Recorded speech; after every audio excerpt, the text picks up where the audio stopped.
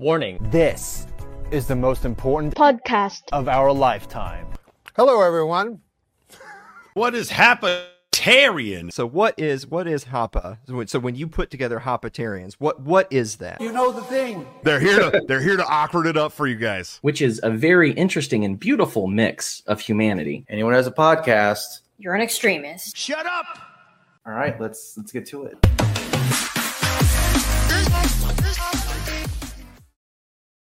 Hey, what's happening? And welcome to the Hapatarian Show, the only podcast that doesn't have their guests dance once the show starts. If you get that reference, then congratulations. Please don't forget to subscribe, leave a 5-star rating, and in the comments, tell us how much you love the Hapa ethno-state. Our guests today consider themselves anti-war, but they sure know how to get themselves into Twitter wars. It's the co-hosts of Conflicts of Interest, Kyle Anzalone and Connor Freeman. How are you guys doing? Doing great. Thanks for having us back on the show, Shane. Yeah, thank you very much, Shane. Glad to be here. Yeah, thanks for taking the time. And I mean, like I was saying in the intro, you guys are anti-war, but I've seen you guys get into some squabbles on Twitter. I'll say I don't want to get in too much into specifics, but I think you guys know what I'm talking about. Especially you, Connor. You sometimes I don't know. You seem like a real laid back guy, but then once someone says something you don't like, bam. Right. Well, that was a personal thing. I love those guys in New Hampshire, and I just felt like it was kind of wrong for a certain somebody who said he was going to do something important and then totally lied about it to just go around patronizing and lecturing others about how to, what's right and what's wrong for the movement. So I intervened. But I usually don't do that, actually. But I'm glad to hear that you felt it was effective. I mean, it kind of made me go I don't even remember if they did they promise something that I just don't remember. I mean, it's been so long, it feels like, and this is inside baseball for anyone's listening, just about Libertarian Party politics. So I'm sure half of the audience right now is I don't give a flying, I don't care. I don't, but there are people who go actually I'm interested in this. So, and I'm just curious because. I'll just say it. It's Dave Smith said he was going to run for president. Yeah. And but that's what I was gonna, and I'm sorry, I don't want to feel like I'm blindsiding you or anything on this. No, you're good. But I do feel like, did he actually promise that he was going to do that? Because I personally didn't hear him specifically say I am going to run. He just had that. He was just kind of floating the idea, and it wasn't just hey, yeah, I'm going to do that in 20s whatever year. I will announce. So just get ready for it. I know that the Mises Caucus had all these things they're going to do. And again, I'm not registered libertarian in the party. I'm not in that whole thing. So I don't know. You guys probably know way more about this than I do.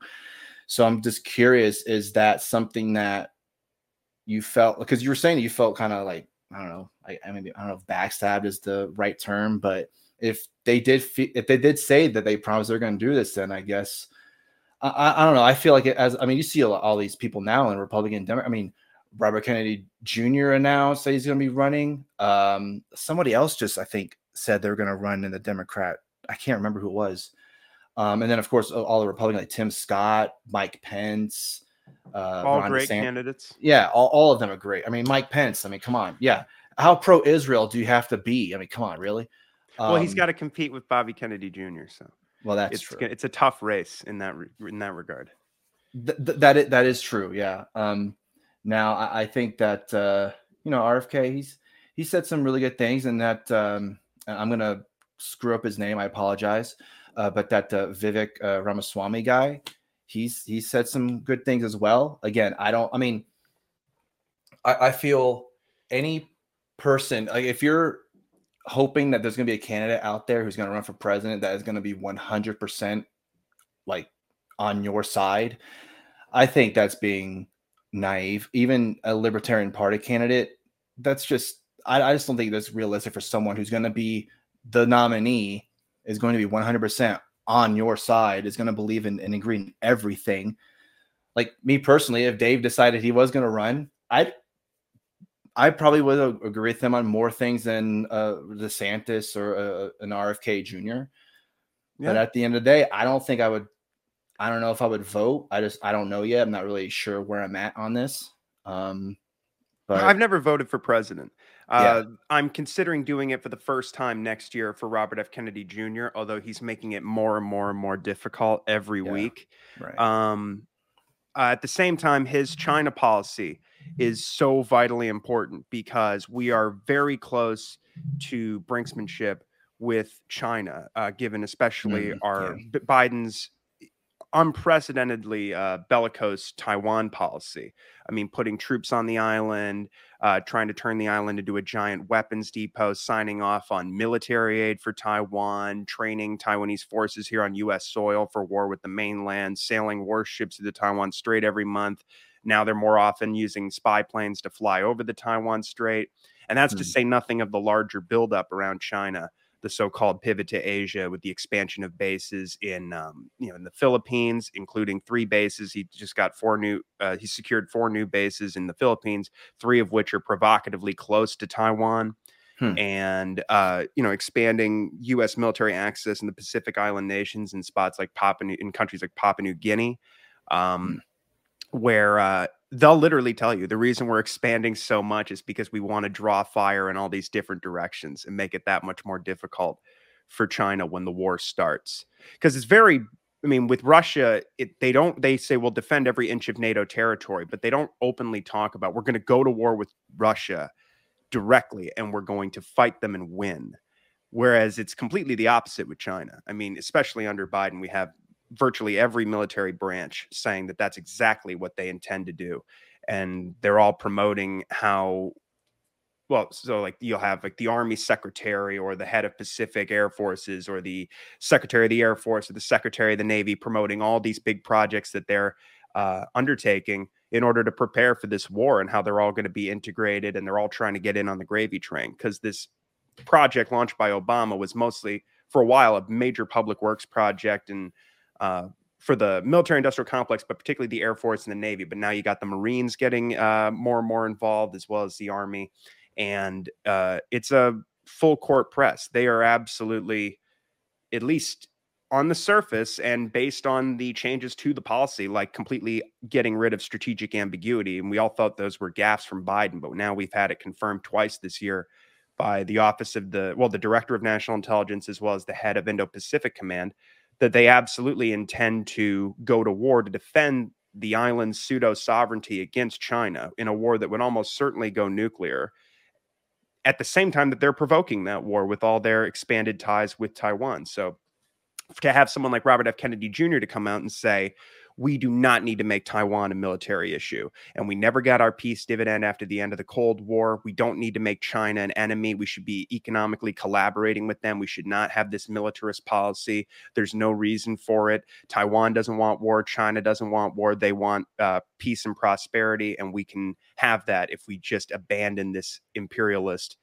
foreign policy aimed at both Russia and China. And frankly, there's just, other than Ron Paul, and Ron was, he left Congress before this whole Asia pivot really got to the level that it has been in the last several years. So I would say that at least since Ron Paul, we have not had a candidate with this kind of a policy with regards to China, because now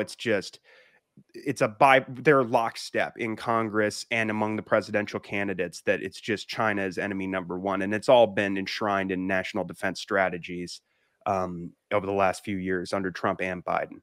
And so they're all on board for this. And so it's terrifying, but seemingly the only option that's viable is Kennedy, who's completely against this, or at least he is for now. I don't know. I mean, I don't know how consistent he'll remain. Yeah, it is interesting that, at least from what I've seen, it seems that China seems to be, and for the most part, seems to be the Republicans' boogeyman, and Russia seems to be the Democrats' boogeyman. Now, of course, there's bipartisanship for both of them, but it really does seem to be China that's the number one enemy for the Republicans, and we need to do something about them.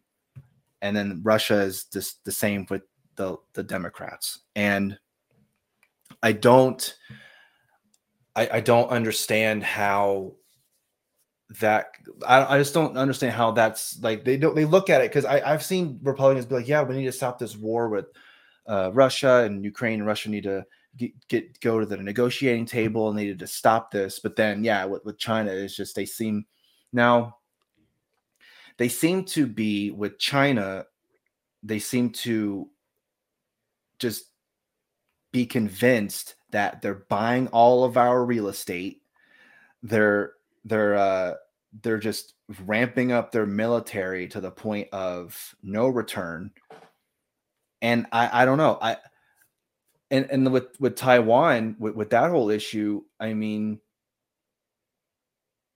it seems to be, if China believes that Taiwan is their property, just like how Russia views Ukraine as their property, then does that even compute for a lot of people? Because if that's like the invasion, let's just go with Russia, Ukraine, for example.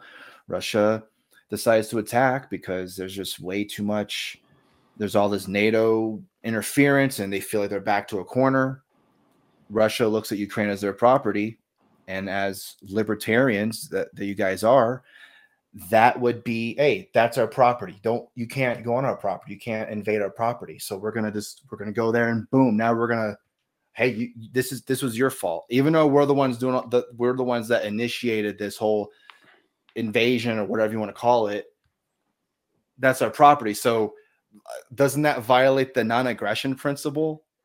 I don't know. So I would maybe add a little bit more nuance to that, Shane, and say that Russia doesn't so much view Ukraine as its property, but more feels that Ukraine presented such a security threat to Russia that Russia had to preemptively intervene to, squash the security threat of NATO expanding into Ukraine. So, after the end of the Cold War for 30 years, for 25 years, Ukraine was its own country, and the Crimean Peninsula was a part of Ukraine, and Russia was fine with that. It wasn't until the U.S. pulled a coup in Kiev and switched the leadership there to a very pro-Western regime and started talking about expelling Russia from its naval base on the Crimean Peninsula that it had leased from Ukraine. Did Russia intervene? And part of it was, NATO was talking about replacing the Russian base there. So Russia felt like this was going to be a major threat to the Russian homeland to have this happen. And that's why they intervened. Where China does view Taiwan as a part of China. Now, Taiwan also views Taiwan as a part of China. Both countries sign off on the one China policy. It's just the government in Taipei says that there's one China and views the government of Taipei as that rightful government, and the government in Beijing, of course, views itself as the rightful government in Beijing. Now, I will say I think there's a similarity here in that China, like Russia, is going to, if they end up intervening, it will not be because they feel Taiwan is their property, but because the American military presence and American military commitments to Taiwan have become so significant that they're actually starting to present a threat to the Chinese homeland.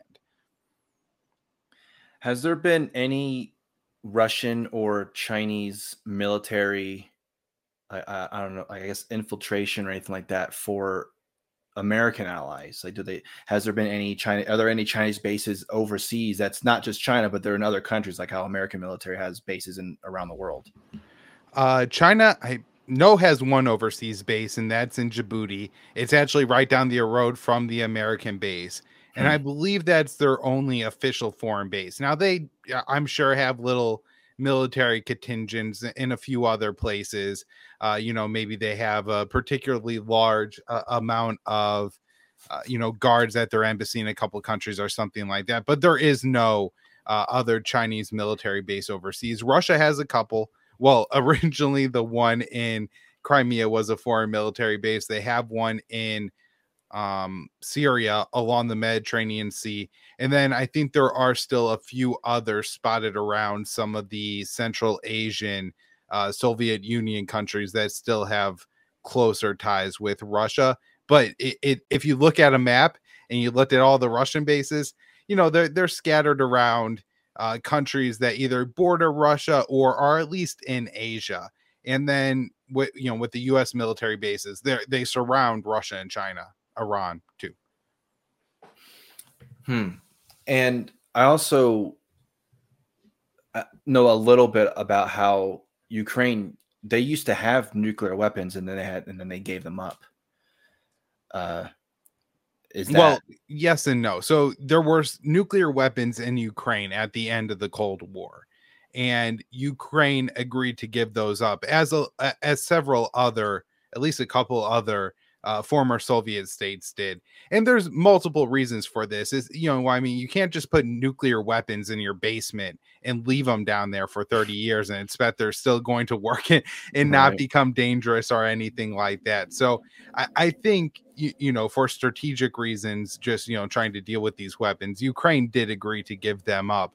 But, I don't think Ukraine was ever really going to become a nuclear weapons state in a state that really has its own nuclear weapons program. And so they did agree to give up those stockpiles. But, this was way back, in the very early days of the end of the Cold War. I think the memorandum was signed in 1994. And, this is a period of time where the American government, under George H.W. Bush, the U.S. was actually questioning if it even wanted Ukraine to be independent from Russia.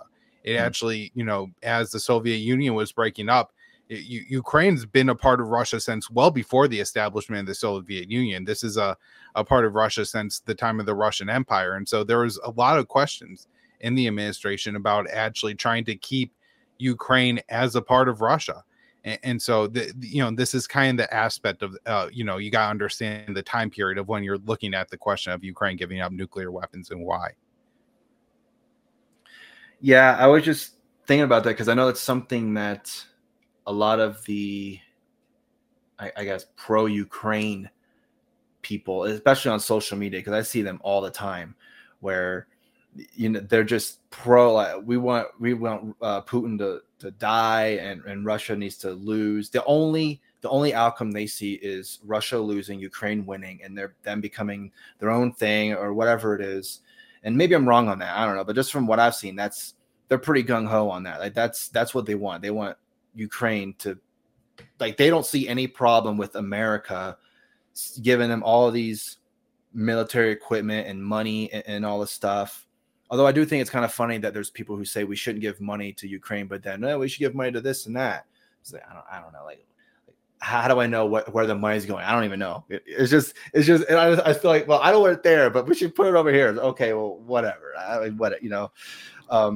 Yeah, there is this debate. I mean, you have like populists like Josh Hawley saying that if there are weapon systems that both Taipei and Kiev are demanding, Taipei should get preference. And it always strikes me as that's his part of the division of labor when it comes to the Hawks. Well, how does he even, like, if Taipei should get the priority? How is he the one supposed to, like? How does he go? Yeah, I think they should get priority. Why? Well, because it's just because he's a very outspoken China hawk. In fact, he was the only, I believe he was the only member of the Senate who voted against the ascension, the idea of bringing Sweden and Finland into NATO. And he said, he said that the reason he's not interested in doing this is because we need to focus on China. We need to expand our military. We're too far away from China. Yeah. Oh, damn. That's funny. But I mean, everything gets passed. I mean, what's crazy about this current climate is instead of seeing so many of these John McCain, Hillary Clinton types who are so blatant, well, Lindsey Graham is kind of an example of that still, and Bob Menendez, chair of the Senate Foreign Relations Committee. But there's a lot of people who they sort of take up different posts. Like, I'm extremely pro-Israel and anti-Iran. But, they don't make a big stink about China. Or there's some people that are just huge China hawks and they think the Ukraine war is a distraction. And then you have some that are just for everything. And particularly disturbing in the current era is, like you say, the unanimity across the Democratic Party right now as far as providing Kiev with this where there's just seemingly no limits on how much military aid can be provided. And then you see Mike Pence and like the argument he got into with Tucker Carlson recently. His opposition, if you can even call it that, is that Biden is not arming Ukraine fast enough. And his source for that is, I was just in Kiev meeting with Zelensky, and he was complaining that the weapons aren't getting there fast enough. And so, yeah, it's a horrible political climate right now to see that there's just no real option. There's, as you're saying, it's either we fund this, we want to build up some sort of a NATO style alliance in the Middle East to encircle Iran, or we want to expand NATO in Eastern Europe, or we want to move NATO to the Asia Pacific.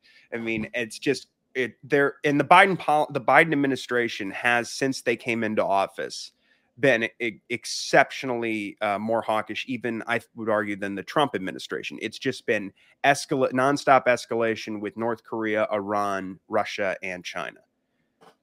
And it was kind of like a slow motion train wreck all through 2021. The buildup on Russia's border and the constant military exercises in Eastern Europe on their border, some of the largest military drills and war games held since the end of the Cold War, and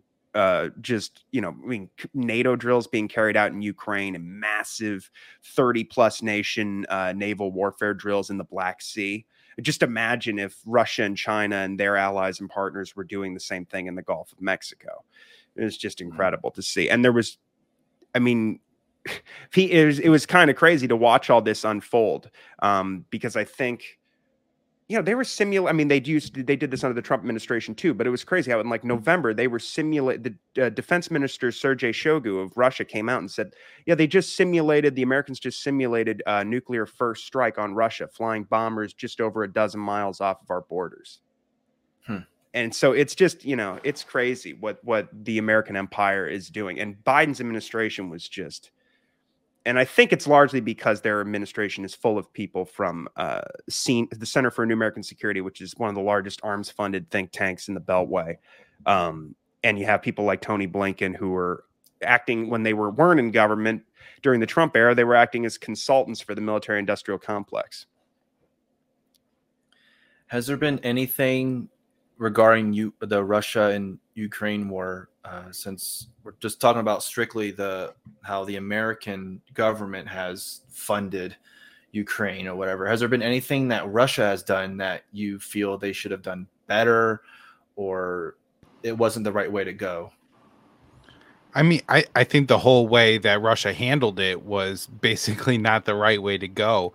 I think, during the Biden administration, it became very clear to the Russians that the U.S. was making Ukraine a de facto NATO member. That meant like carrying out massive war games inside Ukraine, training the Ukrainian army to NATO standards, and all but officially making Ukraine a member of the alliance. And so Russia tried to put a whole bunch of troops on Ukraine's border to get the West to negotiate. And, basically threatening them like, hey, we'll invade if you don't negotiate and agree that Ukraine's not going to become a member of NATO.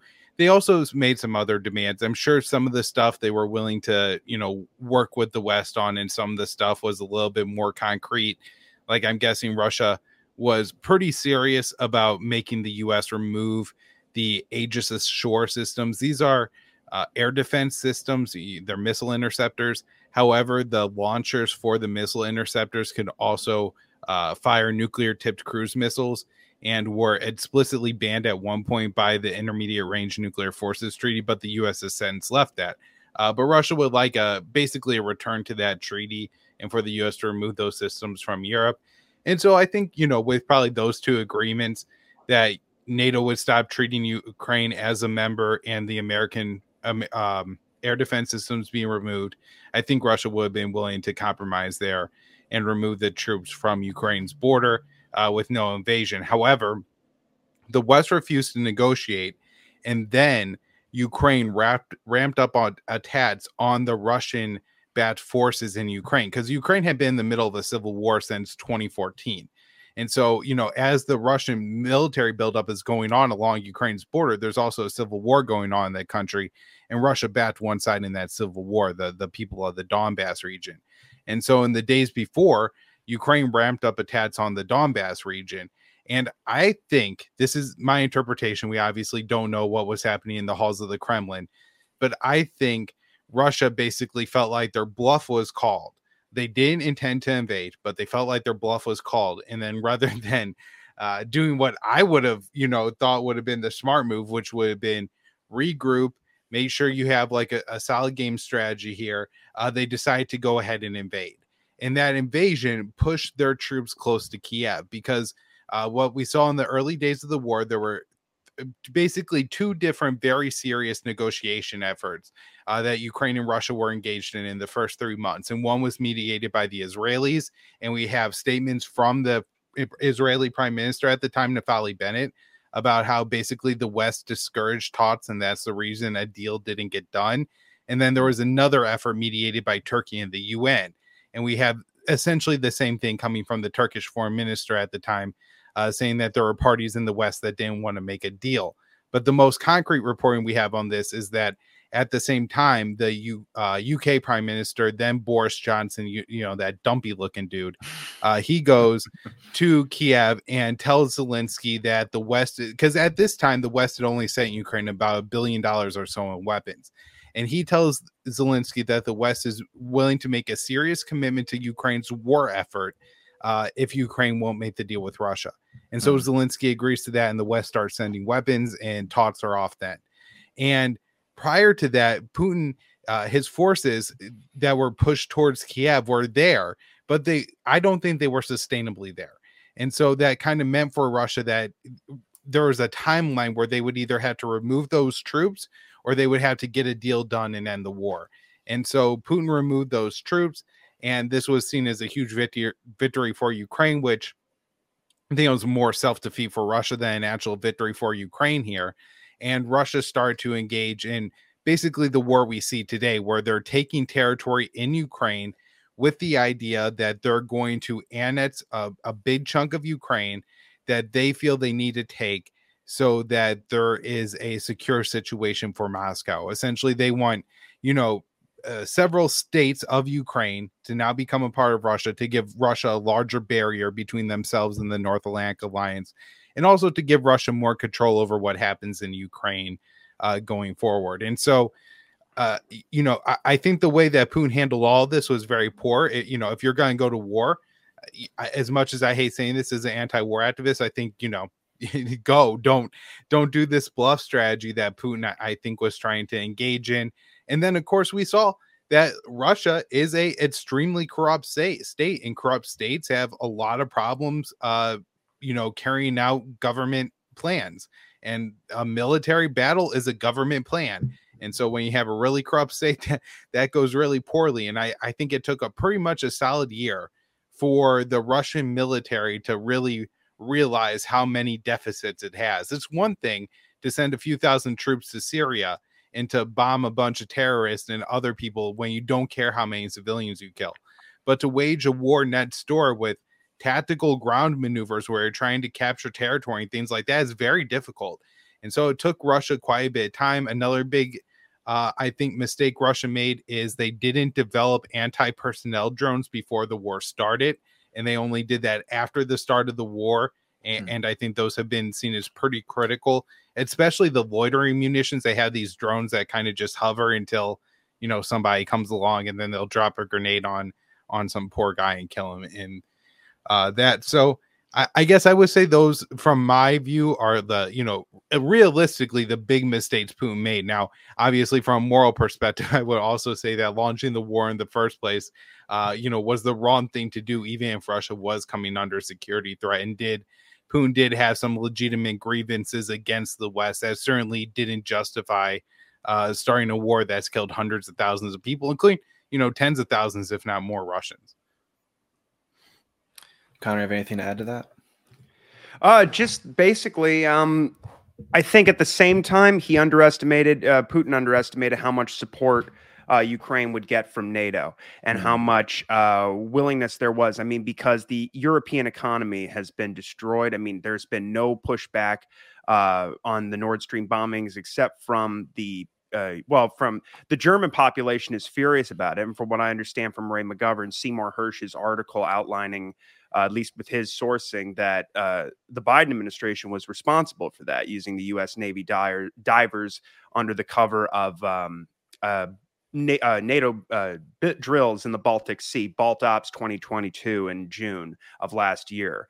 They planted these mines on the pipelines. And it wasn't just that, it was also the fact that, spending all this money on the war, causing all this inflation, cutting off trade with Russia, or to a large extent, cutting off the energy, just driving up prices. Last year, we saw protests of tens of thousands of people in Italy and in France and Germany and the Czech Republic as well. And at the same time, it's a constant, it's unprecedented that we've provided $113 billion or pledged $113 billion for this proxy war. And I don't know. Maybe Putin didn't, he's always, we've heard from Clinton's former Secretary of Defense, William Perry, that Putin believes there's a plot to overthrow him. But they explicitly came out and said that. Biden said so in March in Poland.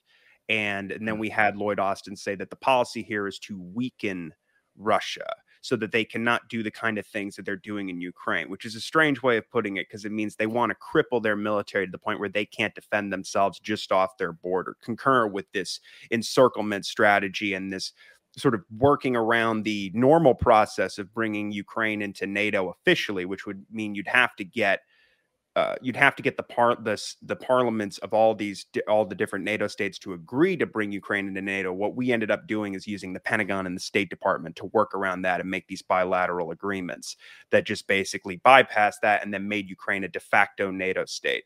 So in the meantime, they are, depending on how you read Article 5, and Ted Galen Carpenter has a great piece about this that came out last year, but you could make the case that these NATO states that are funding the proxy war, that are even in some cases putting special operations forces on the ground, including Washington, and providing in the case of the U.S., providing intelligence and all these different things that we're doing for Ukraine to help them bleed Russia.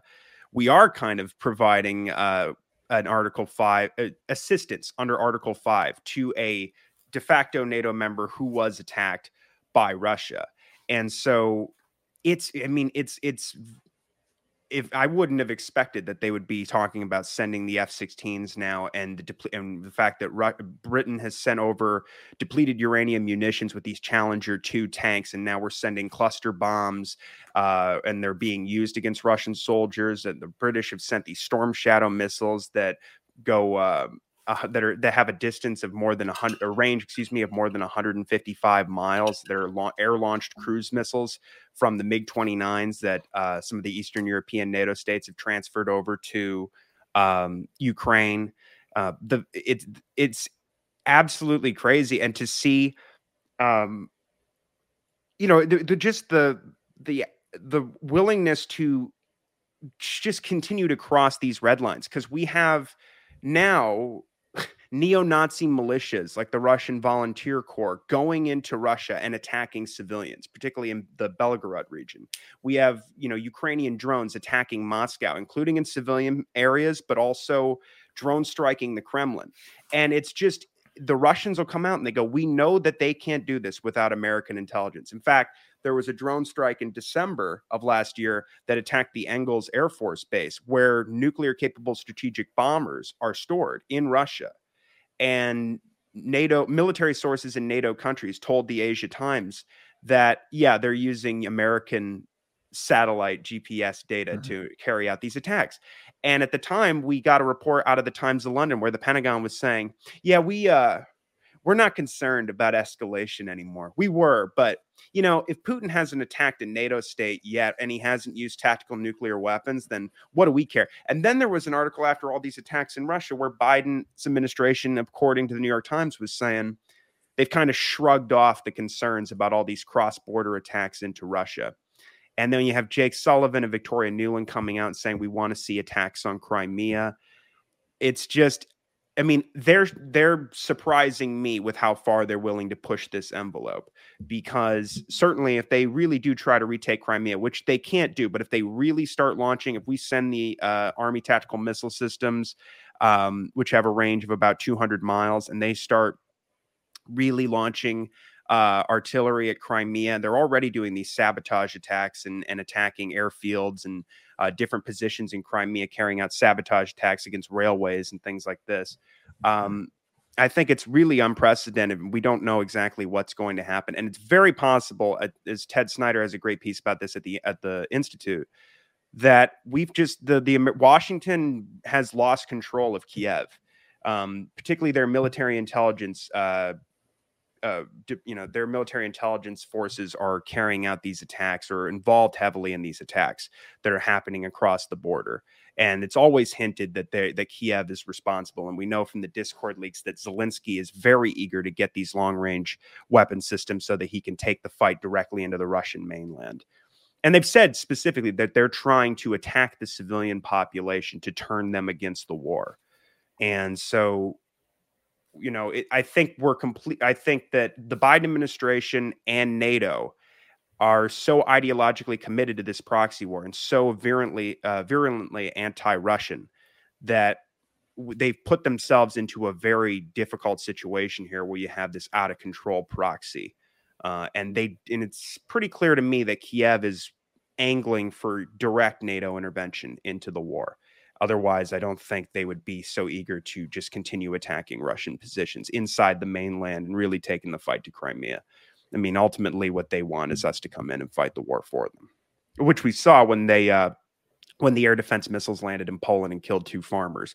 And even I believe it was Jake Sullivan who had to tell Zelensky, when Zelensky was going, it was Russia. What is NATO going to do about this now? What is NATO going to do about it now? They just attacked Poland. What are you going to do? And I believe it was Sullivan who told him, you need to shut up right now. This is very serious. And they weren't letting him get in contact with Biden for a few days, or Blinken, I believe. So, yeah, they've been out of control of it seems to me, the whole situation, at least for several months. But it's like the China thing. There's just you cannot realistically talk about cutting off aid and forcing concessions on the Ukrainian side to get them to go to the negotiating table. We had Blinken come out, and now we have Mark Milley, who previously was saying relatively reasonable things about how we might have peaked in terms of the battlefield successes that Ukraine can have last November, and now would be a good time to go and have some negotiations. But now he's as much of a cheerleader as anybody, saying, no, the counteroffensive, don't judge it for the way it is now with all these little successes and these heavy losses on the Ukrainian side. It's going to be a long, bloody, hard fight, and that's what we want. And that's what Blinken is saying too. So they don't, in fact, the Turkish foreign minister, when they blew up the talks in Istanbul, when Boris Johnson went to Kiev and sabotaged all that, his exact quote was that following the NATO foreign ministers meeting, it was the impression that there are those within NATO member states that want the war to continue. Let the war continue and Russia gets weaker. They don't care much about the situation in Ukraine. And that's perfectly exemplified in this provision of cluster bombs. So I have a couple things that I wanted to touch on. Is that it seems that the Russian military, and they think, because when they were doing this invasion, they were probably thinking that was going to be done. This is going to be a quick and easy thing or whatever. But then, yeah, like you were saying, they kind of underestimated how much support they were going to get. I mean, that was definitely bad on Putin, because I mean, you see all like NATO, and you see all the people, or not all the people, like all the governments that support Ukraine. Why wouldn't you think they would be sending all this military aid and financial aid to Ukraine to help them fight this war? That I think was definitely an underestimation for sure. And I think Russia's military isn't as strong as maybe they thought it was. And it has nothing to do with America helping them. I'm sure even if there was no anywhere near as much support as they're getting over there in Ukraine, maybe the military or the American government is going to send, we'll send you like $10 million or something like that. I don't know how much that would be in Ukrainian money, but I'm sure it's a lot. and that would probably help them get what they needed and buy other things from other countries, whatever. And then this is still going to be going on for who knows how long. And so I think that was an underestimation on their part. And also, you've mentioned neo-Nazi militias in Ukraine. How many neo-Nazis are there actually in Ukraine for this to be an actual thing for us to worry about? Because that's something here in America that people talk, oh, there's a ton of white supremacists and neo-Nazis here. But is it something that we should actually be concerned about with this, with the Russia-Ukraine war? Yeah, I mean, I would say so. I think anytime you have a war, like, a country that's at war, the most extreme and the most radical people are probably going to end up with more and more power. And we've seen that, in the 2014 coup in Ukraine, a lot of the positions of power were filled by people who were about Nazis, people who passed laws in Ukraine that, elevated the Ukrainian nationality over others in the country, including not just Russians, but Poles and Hungarians and any other minority group. Hungary has major issues with Ukraine because of the country's cultural and language laws, and they also target the Hungarian minority in that country. Poland voices those concerns less now, but they've certainly had them as well. So they're problematic on that front. Even Zelensky, when all of his movies and TV shows were in Russian, because until he ran for president, he didn't speak Ukrainian. He only spoke Russian. So Serving Other People, that Netflix show, is in Russian. But he had a movie that was banned. It was called Love in the Big City 2. And just like the name sounds, it was a rom-com. And I'm guessing it wasn't particularly good, like most rom-coms aren't. And it was banned because it was in the Russian language. And, they at the time they had a member of the Sloboda Party of Ukraine. And that was this party that was tied to a neo-Nazi militia, and that minister banned Zelensky's movie because it was in Russian. So these people are in prominent positions in Ukraine. They're in positions of power at least times throughout the war. The C14 group, this is C14 stands for the 14 words of the white supremacist creed. So these are like avowed neo-Nazis, have had their run and were more or less a security force for the city of Kiev. And then, of course, as Connor mentioned, we have a neo-Nazi militia carrying out raids inside of Russia using American weapons. And at least according to them, they're acting in coordination with Kiev. And assuming since they have American weapons, they probably got to be acting in coordination with Kiev. And that's how they got those weapons in the first place. So, as far as total percentage of Ukrainians, Shane, probably pretty small. Now, another thing that's happened, and I've covered this at the Libertarian Institute throughout the war, whenever there's, this kind of ethno-nationalist fight, it draws in the other white ethno-nationalists. And so, there's Americans and people from Eastern Europe and, all over the white world who have gone to Ukraine to fight on behalf of Ukrainians. And they're all about neo-Nazis gaining battlefield experience. And so I think just kind of like we had to worry about ISIS with people coming home, with trained battlefield experience, violence and all that in their background now. I think we should worry about that in the Western world at this point too. Because there are certainly enough of them. But I do think there are people who paint the neo-Nazi problem in Ukraine a little too broad. Like the Ukrainian military writ large, the hundreds of thousands of conscripted Ukrainian men, most of them, 99% of them probably are not neo-Nazis, right? There's probably a small fraction of them that are, and maybe a slightly larger one of people who have some bad beliefs, but they're not violent neo-Nazis that anybody really has to worry about in the long term. So it's not necessarily that there are so many of them in Ukraine. It's just that they're gaining battlefield experience, they're gaining access to weapons, they're gaining money, they're carrying out attacks in Russia, potentially provoking wider conflict, and they're gaining a lot of power in Ukraine. Yeah, that's interesting that if they're in positions of power, then that would be something to keep an eye on. I mean, people talk about that here where, oh, this person is a senator or something like that, and they have all this power to do whatever they're able to do in terms of passing laws, and a Supreme Court judge too. Like, oh, these 9 people have all the power for the most part, and they built Clarence Thomas as some white supremacist, which is just like the most ridiculous thing I've ever heard. Oh no, we're talking about people who like have swastika tattoos, Nazi tattoos. The symbols for a lot of these militias are symbols they adopted from Nazi era Germany. They all worship Stefan Bandera, who was a Ukrainian who cooperated with the Nazis and helped to implement the Holocaust in Ukraine. So no, these are not the American the current American political discord Nazi, right? Where this upsets me so much because it's mainly happening among the Democrats, where everybody they don't like right now is a far right extremist. There are far right extremists everywhere. Ron DeSantis is a far right extremist. Like these absurd statements when he's a Republican, but that's it. You know what I mean? Yeah, he's a war hawk. He's a Republican. He's a bad guy. He's a political leader in America. I'm not denying any of that. But as far as like radical ideology goes, Ron DeSantis isn't looking to kill off the black people in Florida to create a white state. That's not what he's doing. In fact, he's constantly pandering to the Latino population of Florida and doing everything he can to stoke wars in Latin America to get more votes out of that community. So, he's certainly not somebody who's just a diehard white supremacist looking to advance the white ideology like these nut jobs in Ukraine are. These people are hardcore, like Ukrainian blood is superior to all other blood, and Ukraine should be a pure Ukrainian state for the Ukrainians.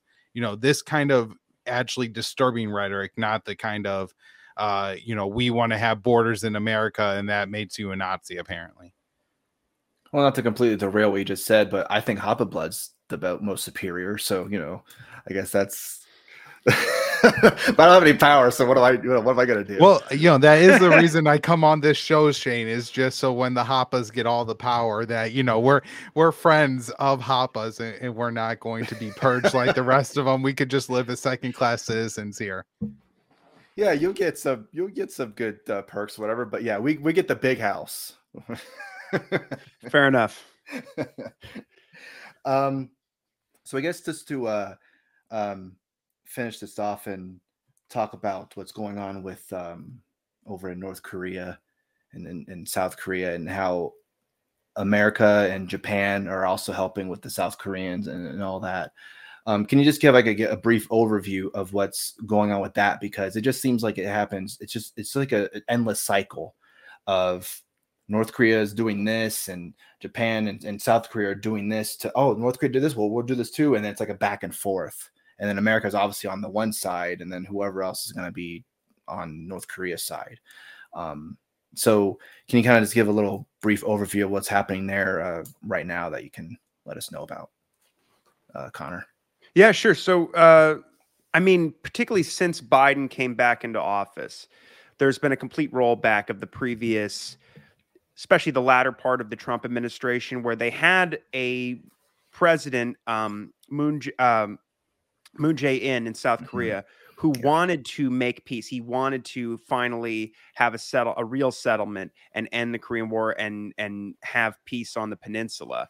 And he didn't handle everything very well. I mean, that famous summit between Kim and Donald Trump, he went down into the basement and it wasn't there, and he should have been, because it just made everything look like, South Korea is controlled by the U.S., which is not exactly incorrect in many cases. And so, but anyway, so you have Biden comes into office after dialogue has been reopened, weapons tests have been curtailed, and there haven't been these live fire major military games, which are extremely provocative. I mean, we can just put the shoe on the other foot for 1 minute and imagine we do this, like I was saying earlier, to Russia, to China, to Iran. And so since Biden has come into office, they've given a ultimatum to Kim, which is and they've just reaffirmed it here again recently. You can get rid of all your nuclear weapons, or we just maintain the indefinite sanctions. If we maintain our sanctions indefinitely, we're going to resume all those live fire war games. And on top of that, Biden has inked a trilateral military pact with South Korea and Japan that eyes China and North Korea. And so what we have now, as you're pointing out, is these military drills that are being carried out with the U.S., Japan, and South Korea. And this year, the U.S. and South Korea have been carrying out some of their largest military exercises in the history of their alliance. And and we're seeing the deployment of just this week of a nuclear armed submarine in Busan, which is just only for provocative purposes, just menacing North Korea with, as I say, complete destruction and obliteration with nuclear weapons. But we're also sending heavy bombers, B-52s, Reaper armed drones, aircraft carriers, to carry out Asia Pacific and in Northeast Asia. And this is all has to do with China as well. But what they've essentially done with North Korea is just gone back to a very hawkish, just completely unreasonable policy. And so in response to all this, what Kim has done is he's now, since 2022, carried out over 100 missile tests. And he's also, this year, I believe, carried out 4 ICBM test fires. Now, what's interesting about this is in January, there was a national intelligence estimate from the Office of Director of National Intelligence. And that's Avril Haines, the top spy in the country. And what the intelligence community has concluded, and this was declassified or in last month, I want to say, basically what they're saying is that we know Kim is not going to use his nukes for offensive military purposes. He's using these test fires and these missile launches for basically for leverage for diplomatic purposes and for negotiations. What the problem is that Biden is refusing to talk and only escalating tensions and refusing to do anything to try and settle things down. And now we have a much more hawkish president in South Korea, Yoon Suk Yeol, who when he went to visit Biden in April in DC, Biden pledged to him, we're going to periodically send nuclear armed ballistic missile submarines to South Korea. And he's also trying to get NATO involved in countering North Korea's so-called nuclear threats. And no, it's just on its face, it's just this cruel, inhuman policy and really just designed to, I think, to just raise tensions and maintain our military supremacy in that part of the world. And I think it has a lot to do with building up against China as well. Yeah, an interesting fact that I learned about Yoon is that, at least I think it was a fact. I mean, I read it in an article, so who knows? But he was a big fan of Milton Friedman, which I thought was kind of interesting. So I don't know if that has anything to do with what we're talking about here, where, very hawkish against North Korea. I just thought that was kind of interesting that he was a fan of Milton Friedman. I don't know. I just thought that was kind of funny. I guess I'll end it with you, Kyle, with all of this. Do you, and again, like real quick, do you think that, I don't think anything's going to come of this, because I feel that it's just been like an endless, and again, maybe I'm being naive on this. I mean, a lot of people were naive about Russia deciding to go to war with Ukraine. So, I mean, who knows? I mean, tomorrow, North Korea, but you know what? Screw this. We're just going to just shoot all, whatever, who cares? We're just going to start attacking everything. And do you think that North Korea is actually going to give up their nuclear weapons and just whatever America is saying they're going to just agree with? Absolutely not. And at this point, it's because the Biden's North Korean policy isn't about North Korea. It's about China. And that's the fundamental problem here, is that his administration decided to basically implement the Obama policy of strategic patience, which means we're not going to talk to the North Koreans, but hey, guess what, Shane? If the North Koreans come knocking on our door and say, we'll give up all of our nuclear weapons, we'll say, cool, guys, we support that. And that's going to happen. So they refuse to engage in a actual meaningful diplomacy. They just issue demand after demand after demand in North Korea.